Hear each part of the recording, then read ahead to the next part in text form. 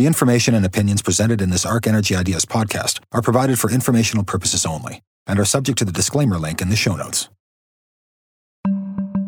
This is the Arc Energy Ideas podcast with Peter Tertzakian and Jackie Forrest, exploring trends that influence the energy business.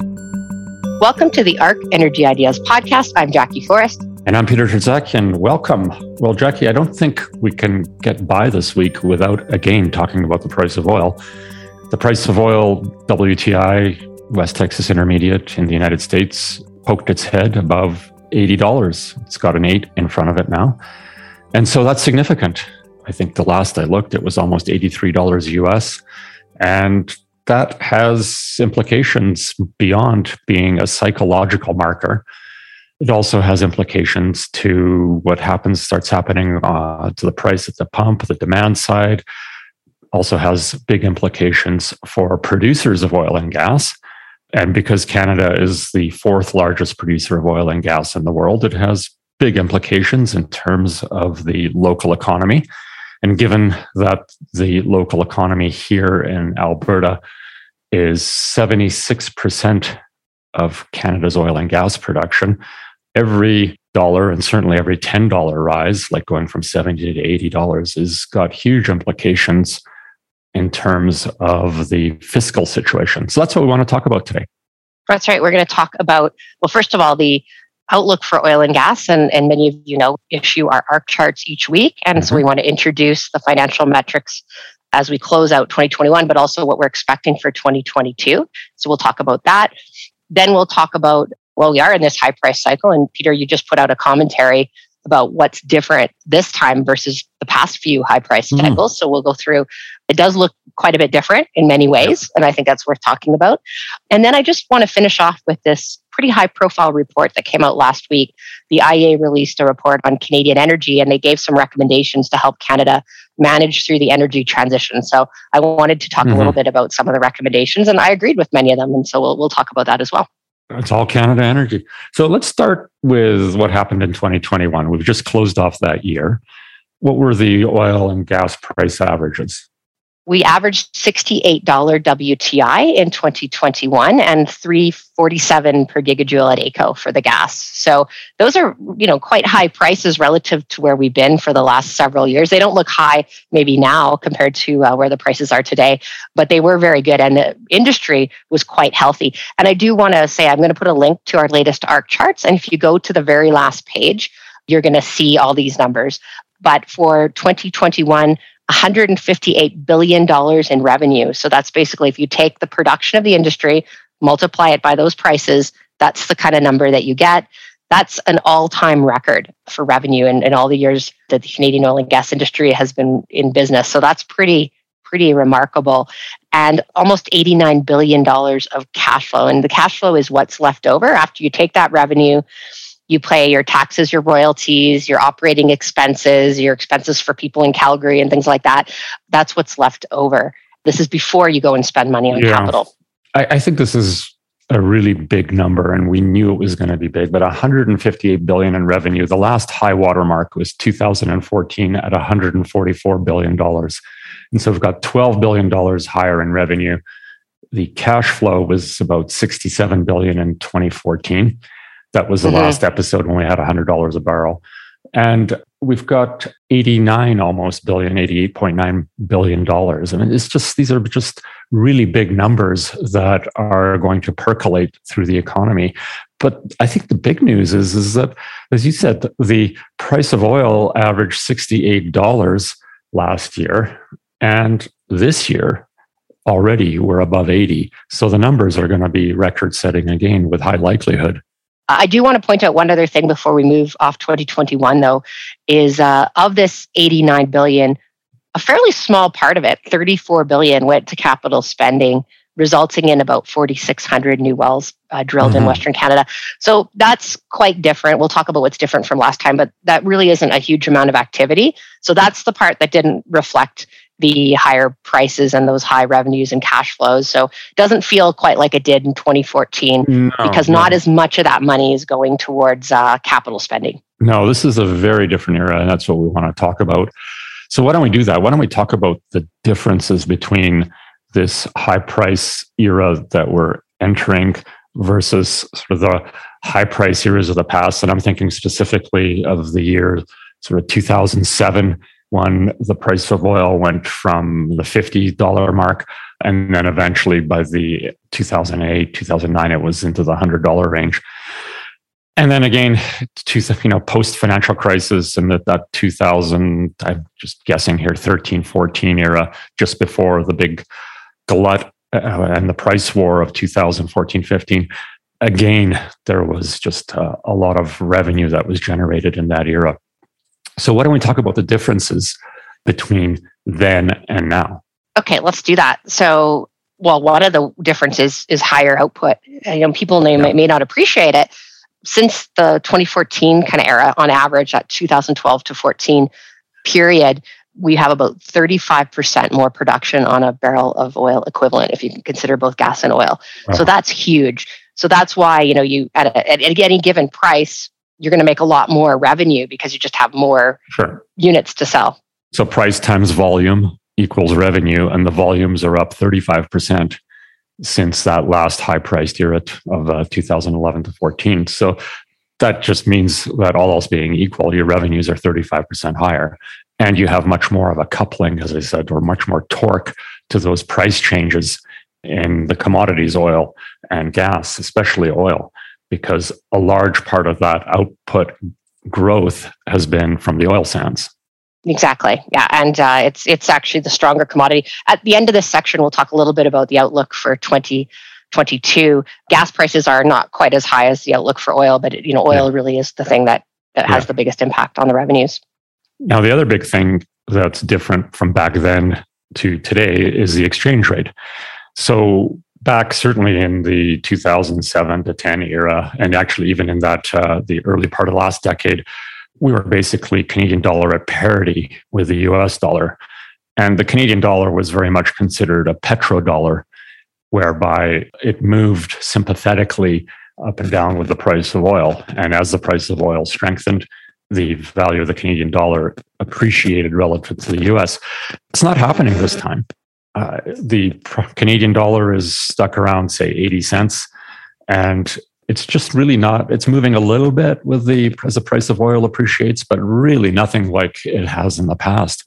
This has very profound implications as well on revenue because we get paid in US dollars. The US dollars is the currency that oil trades under. So at higher oil price, you get 20% more Canadian dollars.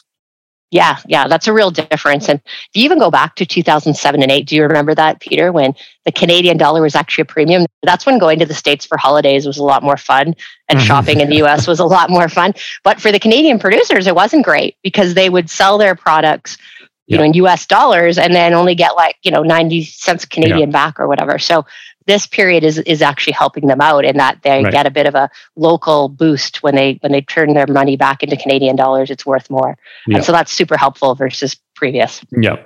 So the other big difference here is market access. We've stopped talking about pipelines over dinner conversations, but market access was a big issue over the course of the last decade. With that aggressive production growth, of course, it put pressure on the pipelines, and periodically we had very deep discounts. So the producers were unable to really realize the full potential of the rise in West Texas Intermediate prices because the Canadian prices would be depressed or discounted relative to the US. Yeah, and this was a real problem in that 2012 to 14 era. Basically, the real problem started in 2012 when we grew our production so much out of Western Canada. Combine that with the fact, if you remember, that's when tight oil was taking off in North Dakota. And so that was, putting all this crude oil into the Midwest and Ontario, which is our main markets, and they were becoming oversupplied. And we actually had much lower prices through all of the inner part of the North America compared to at the coasts.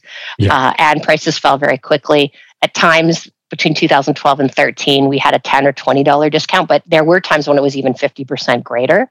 And I don't know if you remember this, but this is when Premier Alison Redford blamed the bitumen bubble on the government's budget crunch. Because of that, we were forfeiting something like between $50 and $20 billion in revenue each year, and it resulted in lower royalties for the Alberta government. And that's when started to be real focus on lobbying for new pipelines at that time.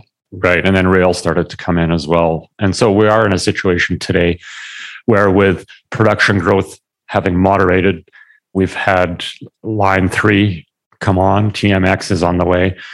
There is rail capacity to take off any excess production, but that's really not forthcoming.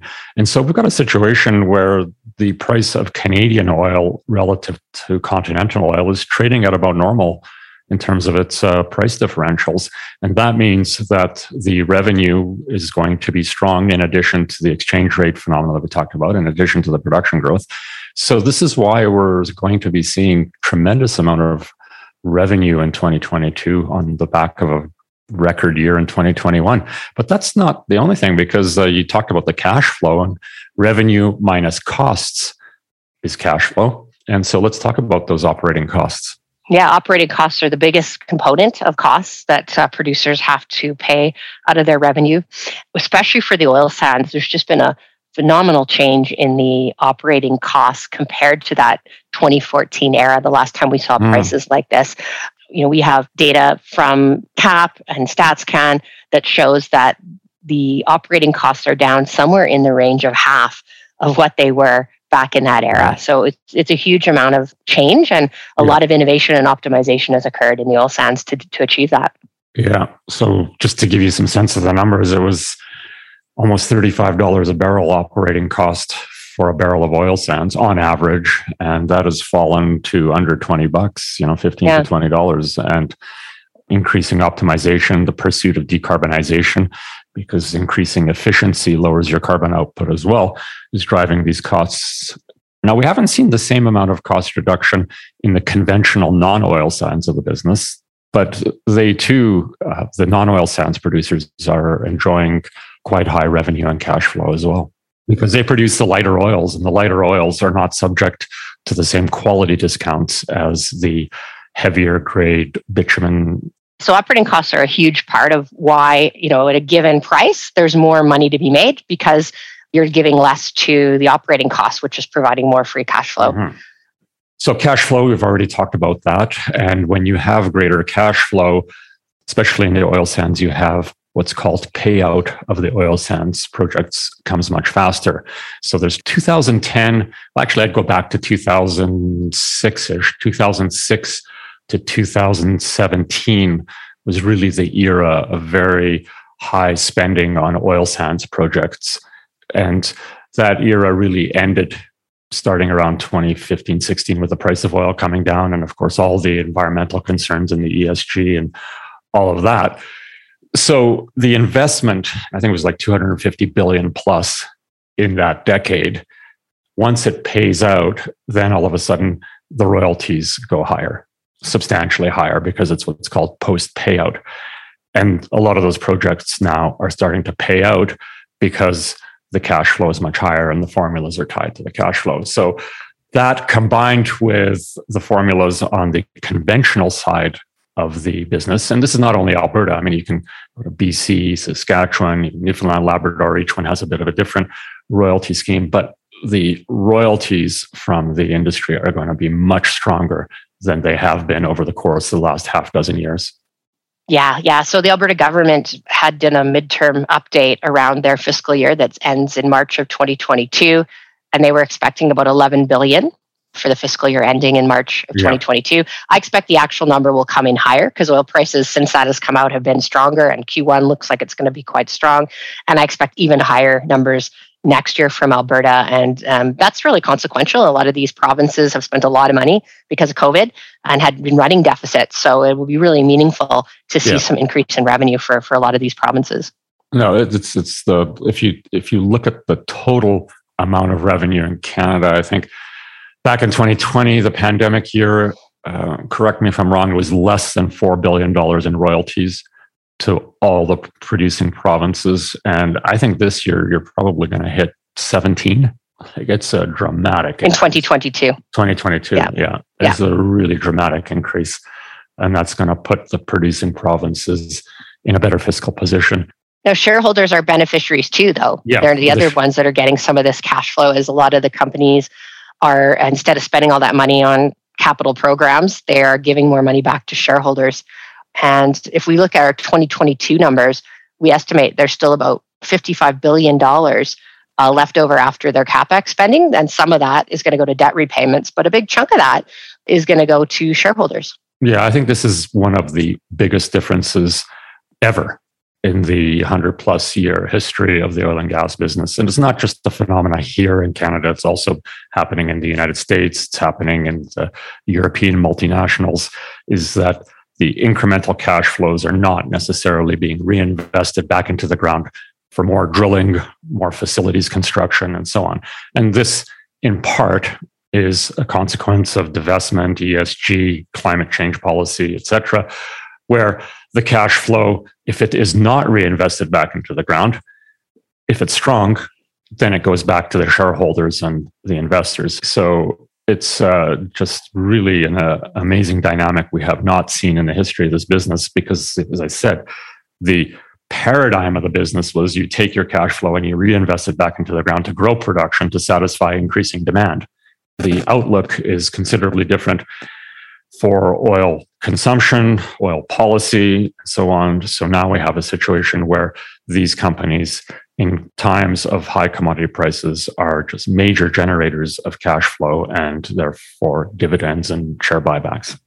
Well, and just to put it in perspective, another implication to the Alberta and Western Canadian economy is we're not seeing as much happen here in terms of spending. So just, that ratio you talked about in the 2011 to 14 era, about 120% of the cash flow was being spent on CapEx. So not only were they taking all the money they generated from the industry as cash flow and spending it, they were spending even more. They were getting, debt or new equity. This year, we expect only about 40 to 45% or so to be spent in the Alberta economy. So to put that in perspective, back in that 2014 era, about $80 billion annually was being spent on capital projects, a lot of that in Alberta and in Western provinces. This year, we expect half as much is going into the local economy. So that's why it just doesn't feel like the boom that we experienced back in 2014, because you've taken like $40 billion less going into the local economy in terms of capital spending. But you're right, Jackie. One of the things we're not seeing is the activity in the field. And so this is a very different dynamic than before, where cash generation then gets spent in the field and affects the rural economies where the drilling takes place. There isn't nearly as much of that going on now. The wealth generation is actually being distributed to the shareholders, of which there are a significant number in the local jurisdictions that are producing, but there's a lot of also shareholders that are outside of the jurisdictions and international holders of these stocks, like the big companies. Mm-hmm. Yeah, for sure. So some's going into the local economy through the individuals that are shareholders, but some is leaving. The other implication of this is it really has shrunk our oilfield service capacity. We just don't have the capacity that we had in that 2014 era. I think in that time, we talked about 4,600 wells being drilled in 2021. So if you go back to the 2014 era, there was about 11,000 wells drilled. So we have a much smaller oilfield service capacity. In some ways, this reinforces high prices, right? Even if companies changed their mind and said, hey, we want to drill like back in 2014, I don't think it's possible in the short term to see that type of oilfield service activity in Western Canada. It won't happen. I mean, it just the prices are already inflating, not only here, but in the United States as well, in the oilfield services. So the ability now to execute on drilling programs, expanded drilling programs, is just not there. You can't grow like you were before. And here's one other implication of the higher cash flow, which is kind of interesting. We talked about, less spending in the local economy because companies aren't spending as much, but because they are making cash flow and paying dividends, they are taxable. When they spend all their money, then there's no profit left. There's no money left to tax. But when they don't, when they start to distribute it out to their shareholders, it actually is taxable. And so that can be helpful for federal and provincial revenues because there's more tax income there than there was in the past. And that can help some of those fiscal deficits. Yeah. There's one more big difference between prior eras and today, and that is what I call the repatriation of influence, the buying out of multinational interests. So wind back 6-7 years, It was the start of the exodus of a lot of multinationals who wanted to get out of the oil sands, starting with the European multinationals like the Statoils. And, at the time, it was viewed very negatively that the multinationals were leaving. It was like a vote against Canada. They're packing up. They're not going to invest here anymore, so on and so forth. But if you actually now look at what has happened, where we have seen Canadian companies, Canadian domiciled companies, CNRL, Cenovus, Suncor dominantly, basically buying out the shareholdings of a lot of the big multinationals. What we have a situation is now the control of the cash flow is not in the hands of boardrooms that are outside the country. They're in the hands of the boardrooms that are in Canada and Calgary, basically. That is a really big dynamic, the implications of which have yet to be thought about.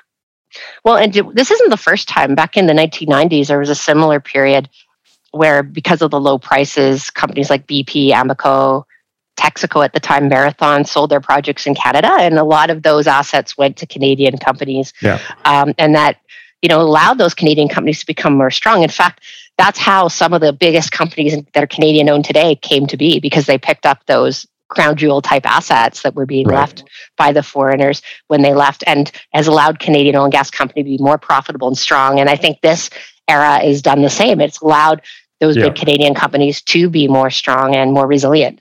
Yeah, if you reflect, what you see is a pattern where the big multinationals come in actually when prices are high and activity is strong. They invest billions of dollars to develop out projects and infrastructure, and then they typically pack up and leave at the bottom of the market, and the consolidation happens amongst the Canadian companies. And I think that this cycle has repeated itself again over the course of the last half dozen years, and it's definitely resulted in a much more made in Canada oil and gas industry, as opposed to one that's been dominated by foreign interests. Mm-hmm. Yeah, so I think that's positive. And like you say, today it's not resulting in more money going into the Canadian economy because a lot of the money is going to shareholders, but because a lot of those shareholders might be, more of them are Canadian, it is resulting in more money coming to Canadians. Yeah. So there's lots of differences why this bull run is different than last time around. So if you look at the number of, say, 70, what's our oil price expectation for this year?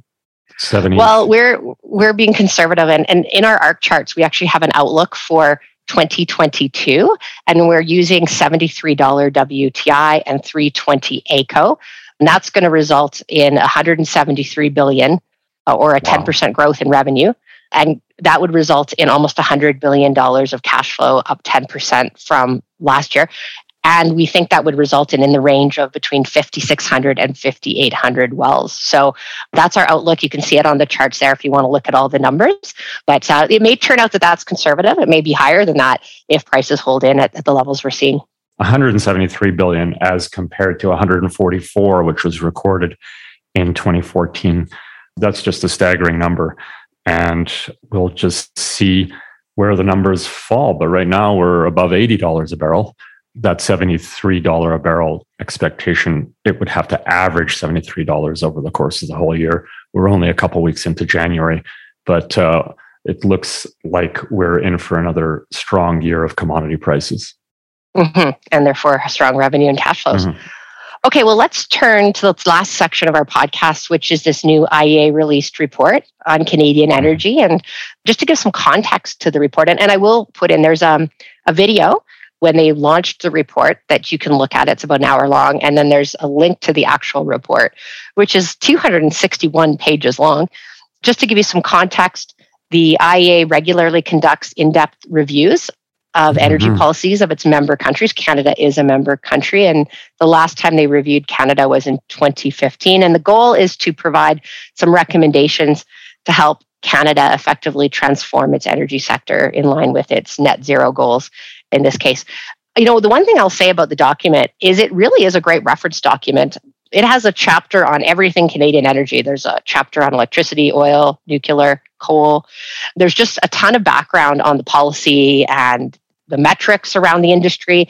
So, I just have you just be aware of that. If you're ever looking for facts or figures or what the latest policy is, it's actually a really great resource for that. And it's got a lot of history as well.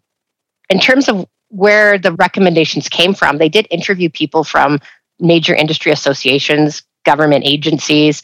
And so, I felt it overall was pretty well informed. It wasn't just a bunch of folks in Paris that didn't know too much about what was going on in Canada. I think it was really well done in terms of they knew what was going on. Yeah, I agree. It's a good report. It's worth reading. Definitely worth reading if you're in the business or financing the business or in the periphery of the business. I would say that there's a lot of these sorts of reports coming out that are, of course, talking about the industry 2030, 2040, 2050, and that's all fine. But we've got a situation here right now where we are in another bull market with strengthening oil prices, strengthening gas prices, geopolitics, and all sorts of issues. And I think there needs to be more thought put into the near term now, rather than philosophizing about the long term. Now, I'm not saying don't strategize, don't think about long-term issues. You need to do that. But, there's some pretty serious energy-related issues with respect to oil and gas that are, I think, going to provide considerable volatility across the broad economy over the course of the next couple of years. We talked about that in our last podcast. And major changes in commodity prices, especially to the upside, have a history of upending a lot of these kind of reports.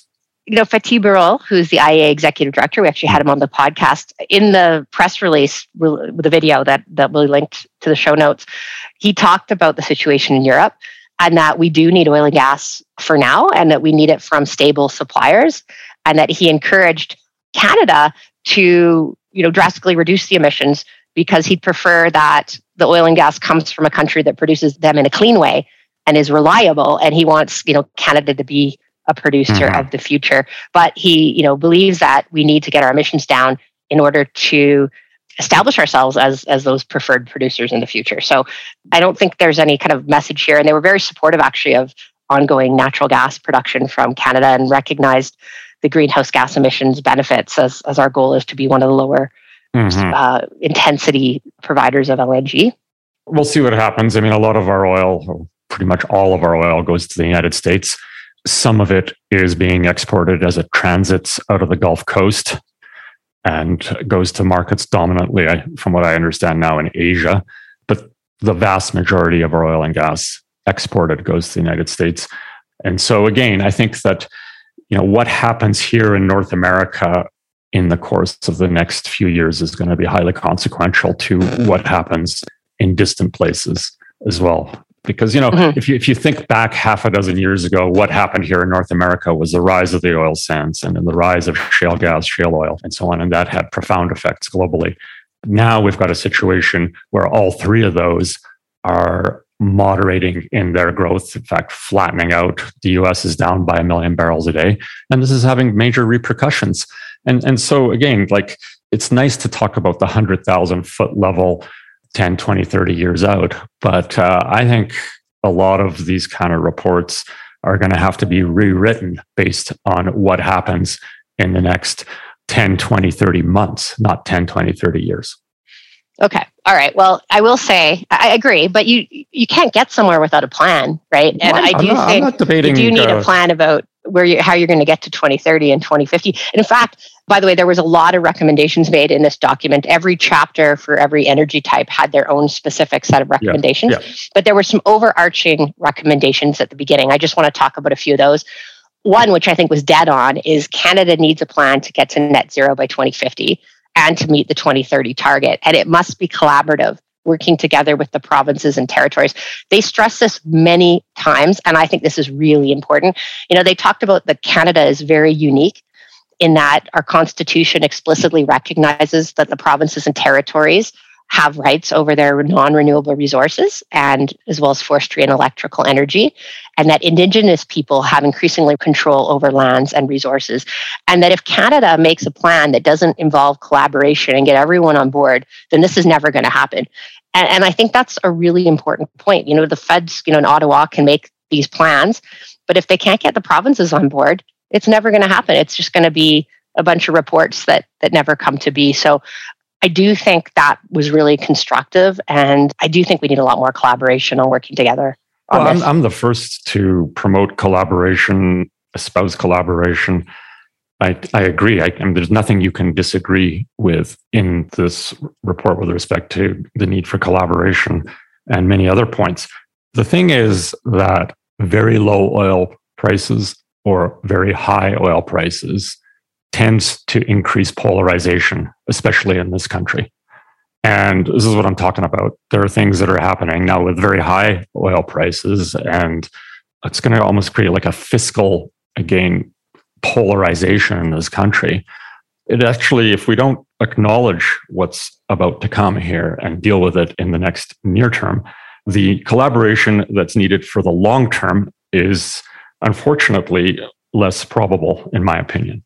Yeah, no, for sure. The dynamics of when one group's making a lot more money than others can really affect the collaboration. Yeah. That gets to another issue. That was one of their overarching issues, is we really need to enhance the grid interconnections across all regions on electricity. Well, that sounds really easy, but it's just going to take a huge effort. And you can look at this Atlantic Loop as an example, which they actually document quite well if you don't know too much about it. It's a project that aims to transport clean electricity from Quebec and Newfoundland and Labrador to New Brunswick and Nova Scotia to displace their usage of coal. Well, the issue is it's pretty expensive. I think it's estimated to cost like $3 billion. And those provinces, New Brunswick, Nova Scotia, are going to have to pay big fees to support this transmission line. And is that the cheapest source of energy? We tend to think the politics of oil and gas are harsh. The politics of electricity from province to province and then cross-border state to state and all these interjurisdictional electrical interconnects. I mean, the politics around that are highly uncollaborative, actually. So, great recommendation. But if you actually get down to how are we going to overcome that collaboration, what are the solutions to do so, that's actually kind of lacking in the report. We've got to figure that out. With that, I'll leave it to our listeners to read the rest of the report. Tons of recommendations there around efficiency, around how we're going to get to the net zero emissions cars by 2035. We have no plan to do that. We basically don't have a plan in most of these sectors, and that's really what the main takeaway is for me. And the other big bottom line is we just got a whole bunch of work to do if we're really going to make this happen in Canada. Yeah, I think so.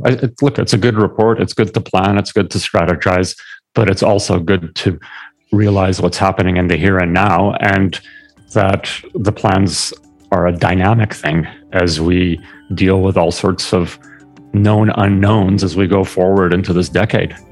And the known unknowns, the geopolitics, this upward bullish price cycle for the traditional energy commodities. I mean, these are movies we've seen before. So hopefully we can also go back in the past and learn from that and learn not to make the mistakes of the past going forward into the future. But maybe we'll save that for a later podcast. Thank you for joining our podcast. If you enjoyed this podcast, please rate us on the app that you listen to and tell someone else about us. For more ideas and insights, visit arcenergyinstitute.com.